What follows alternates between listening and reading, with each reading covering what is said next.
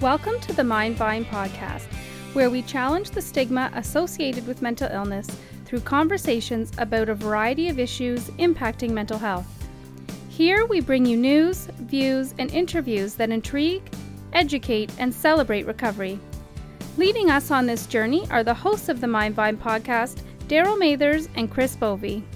Welcome to the Mindvine podcast. My name is Daryl Mathers, and this is Chris Bovey. Welcome. And we're at the Mental Health for All conference, which is being hosted by CMHA. And we've been here all week interviewing people from all walks of life who have just either maybe attended a session, presented, or are doing a specialty presentation like our next guest, who's actually on tomorrow, Michael Prosterman. It's the title of your specialty presentation caught my eye right off the bat. It's the hip-hop approach to mental health. And we are neither hip nor hop. And so it's kind of intimidating talking about this, but I'll let you, in your own words, tell us a little bit about your presentation. Yeah, so tomorrow I'm going to get into a bit of my own story and my experiences with mental health, but also the work we do at Unity Charity using hip-hop to improve young people's lives with the goal of creating healthier communities. And how we do that is we offer free programs to young people aged 12 to 24 in underserved communities across the country. And as a breakdancer myself, I use dance to sort of deal with the stress that I had in my life as a teenager, not consciously at the time, but looking back, it was really a tool that I utilized as a young person. And I decided, I want to share that outlet with other young people. So started Unity almost 15 years ago in grade 11 in high school. And wow. I'm still here, and still doing it, which is obviously evolved leaps and bounds since those initial days. Could you describe a little bit your personal struggle and connection with mental illness, and then maybe weave in how breakdancing or where that came into and how you found the comfort absolutely. in that? Sure. So as I grew up, my mom battled through schizophrenia as I was growing up. She sort of had an onset of it when I was a younger, maybe 5-year-old, 6-year-old. A lot of it was sort of covered by my family. Like my dad would, she'd go into the hospital and we'd, every time a new sort of drug was tried, there'd be a sort of a relapse and we would visit her, but I didn't really entirely know what was going on. And then as I got a bit older, my parents split up and at around 13 years old, and I was moving back and forth between the two houses every 3 or 4 days or whatever. And when she had that episode, I was more aware of what was going on because I was taking her to the hospital and seeing her sort of staring through me across the table with all these drugs that she was on. And thankfully, eventually she found the right balance of meds. And, her doctor says he shows up to work because of her, having been so far, in trouble, and now actually living a pretty normal life because of the right balance. So that's really beautiful. I love my mom. She made me who I am, all positive stuff. And I think, I thank her for that experience because I know a lot of people who, live these perfect lives and don't really understand the contrast of what it means to experience real life. I mean, this is one part of real life. So I decided, as I was a young person, channeling all that anger and stress that I couldn't express. I was a pretty quiet kid, and I didn't express it positively or negatively. I just bottled it up inside, causing my own physical health problems because I would not release this stress. And I found a breakdancing crew that I joined when I was 13, right around the time I was really sort of being there for my mom. And we got to travel the world and compete, and I was in TV shows and joined Cirque du Soleil and all sorts of cool stuff. Wow. But I decided I wanted to go to York University and actually pursue building Unity Charity as an idea to help more people with, sort of the same thing, but obviously in completely different context than what I was dealing with. So, what was it like? That's a lot to deal with when you're 13 years old, and not quite understanding, certainly the mental health system or mental illness, dealing with a lot. What was it like to find something that you love, like with dance at that time? Like, I mean, I honestly would say that it was the thing that kept me sort of present and good, like okay. Again, all this stress, like I'd be missing school because of my stomach was feeling sick, and the doctor was like, there's nothing wrong with you, you're probably just stressed. So I'm like, okay, that didn't really help the problem. But when I found dance, I found a community. I found a group of friends who are still my brothers to this day, that I can trust and hang out with, and just sort of escape the, for lack of a better word, madness of what was going on in my house. And then and I had an outlet. I had a positive outlet for the things that I wasn't expressing in any other way, because I had no other opportunities to do that.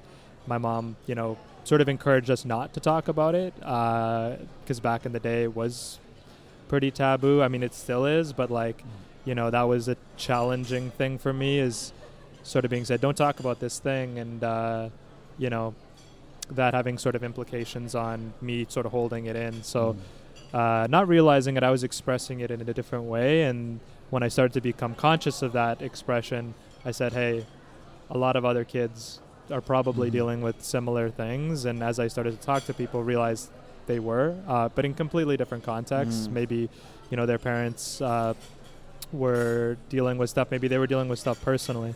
And oddly enough, the way life works, full circle comes around the sun. And recently, my family's had an array of health challenges over the year, but recently I've actually experienced anxiety personally. So I look at it quite ironically, and I say, better this than something else, and I'm sure one day something else will happen too. But it's taught me to really live a new existence and really understand mental health issues from a personal experience, and that has been kind of intense, because at first you're just freaking out and you're like, what the hell is going on? I can't go to work. I'm gonna have to quit my job that I founded and started myself. And then all of a sudden you're like, wow, there are things that you can access, like psychologists and drugs, if that's the thing you want to do, mindfulness, meditation, CBT, all that stuff. So this is stuff that I sort of began to pursue in the last 9 months, and it's been really helpful to me. I mean, it's not perfect. I didn't necessarily sleep last night, but I'm here today and trying to be as present as I can be. So, and that's tough for someone at a young age, because the system obviously was trying to look after your mother, but at that age you're not really cognizant of, what like, so you don't know you're dealing with all this stuff, or that you should ask for help, or people are cognizant of, okay, and hopefully we're getting better, but programs like yours are so key, because we can't forget about the families and the kids that are that don't necessarily have a voice or an outlet for what they're going through, or even feel like someone should be there for me. You just don't know. You need someone to reach out to them and say, how are you doing, right? And pull you aside, and that's what's great about what you're doing, right? Thanks, man. Yeah, and I think that's kind of vital, and it's sometimes, obviously the emergency services have to be there. The medical system that exists is the vital organ to, serving people who have these conditions. But we need to sort of drive more efforts to engage people, not just in like let's talk about this, because people don't even know where to start. Yep. Honestly, it's actually like, let's just come together around something we enjoy doing, and then not tricking people into building a community, but really they are becoming part of something that's bigger than them. Yep. It doesn't cost money. Hip-hop is free, and our programs are free, but even more importantly, hip-hop is a concept. Like, I'm a dancer, but we teach breakdancing, graffiti, spoken word, beatboxing, DJing, all this stuff. And none of that stuff costs money. You don't have to buy hockey equipment to do this. Like, I would practice and teach myself how to do it in my own, 10 by 10 foot computer room, where I would be kicking things, but it didn't matter, because it was my own self-expression. So I think we need more things that are free, accessible, and relevant to connect with people on mental health issues. And arts is a small part of the bigger pie that exists. But I think it's a vital thing that we're missing out on.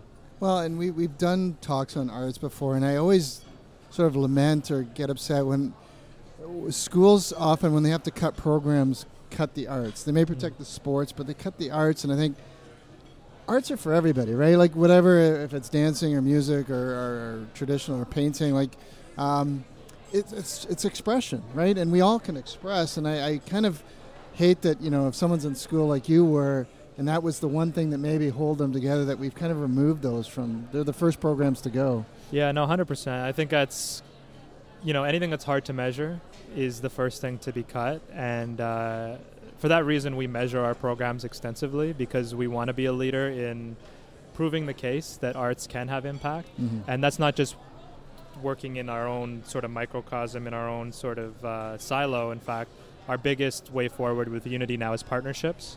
So we're working with Boost Youth Services, who works with young people who've experienced trauma and abuse, and just developed a 10-week trauma-informed dance therapy program that got funded by Health Canada, and Ryerson's doing all this research around it.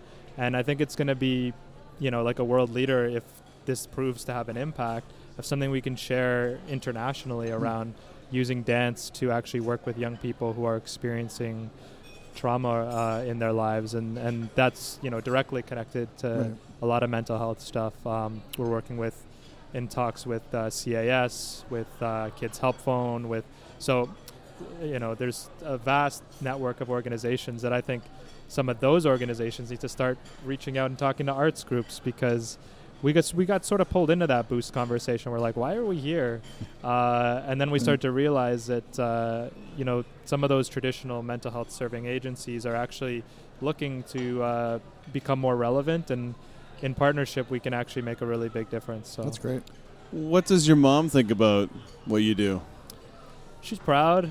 I'm proud of her. She's proud of me. It's pretty reciprocal. I think as I've gotten a little bit older and past sort of the 30 mark, I've started to realize how simple it is to just not be selfish and acknowledge my parents and how important they've been in my journey and how much that means to them, my grandparents too. So I really try to, you have your moments where you're busy and you don't answer your phone and whatever, but I really go out of my way to try to just say those extra points that I know get her through the day, because